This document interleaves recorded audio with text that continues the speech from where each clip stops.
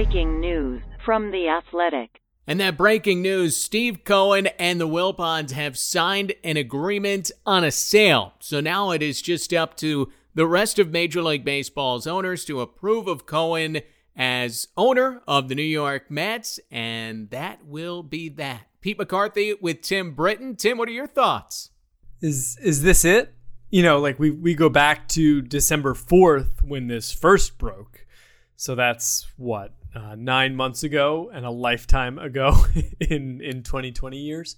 You know, it's been a weird ride to arrive at the same place that, you know, we had the December agreement and it seemed like this was going to happen. And then in February and March, it seemed like it would never happen for Steve Cohen in particular. And now we're here. And I don't really know how to react. Like, how are you reacting as a Mets fan? Is this the day? Is this like everything is changing from here on forward?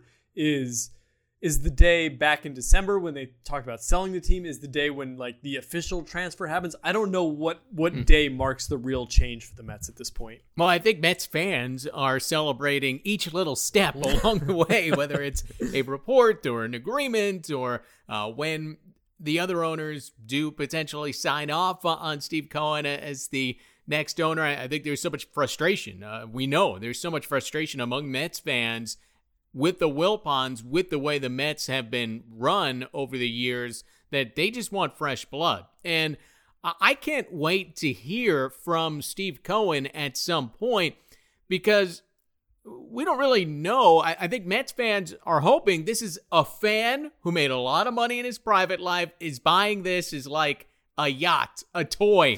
He wants to see the Mets win a World Series. He's going to make it happen before he goes, right? I mean, that kind of attitude coming in.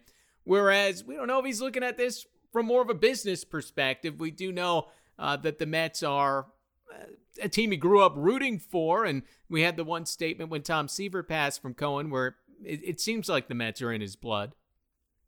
Well, this is the ownership group that is not willing to guarantee a World Series in the first 10 years, like Alex Rodriguez and Jennifer Lopez were willing. Yeah, I think the fan base has assumed certain things about what a Cohen ownership will look like. We don't know for sure what it will look like. You know, no is a strong word. I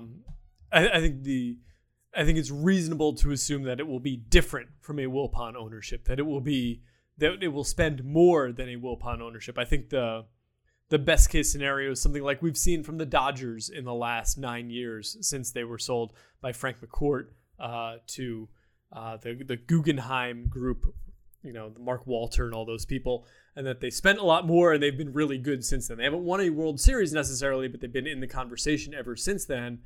That's the hope if you're a Mets fan, is that is what is in your future, that this is a team that is going to spend commensurate with its market, you know, and even if Steve Cohen isn't that guy necessarily, it should still be a bit more expensive to run this team than it has been under the Wilpons for the last decade, since the Madoff stuff. You know, the Wilpons spent a fair amount in the decade, in the 2000s decade, but in this last one, especially the first half of the decade, it was a different spending environment for them, and that's held this franchise back. So I think there is plenty of reason to be optimistic. It's really just determining the magnitude of your optimism at this point. Yeah, and I think you look at the Mets, they've really drafted well over the last decade now.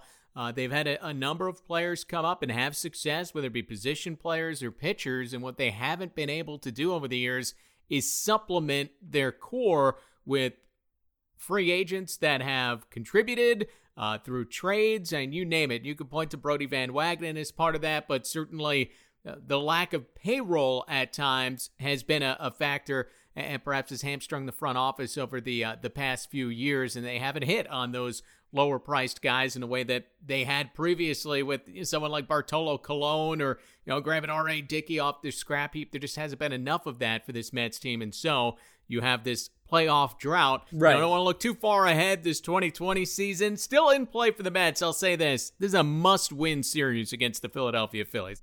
Yes, we shall see, Pete. Thanks for joining our breaking news coverage. Go to The Athletic's new headlines section for much more on this story.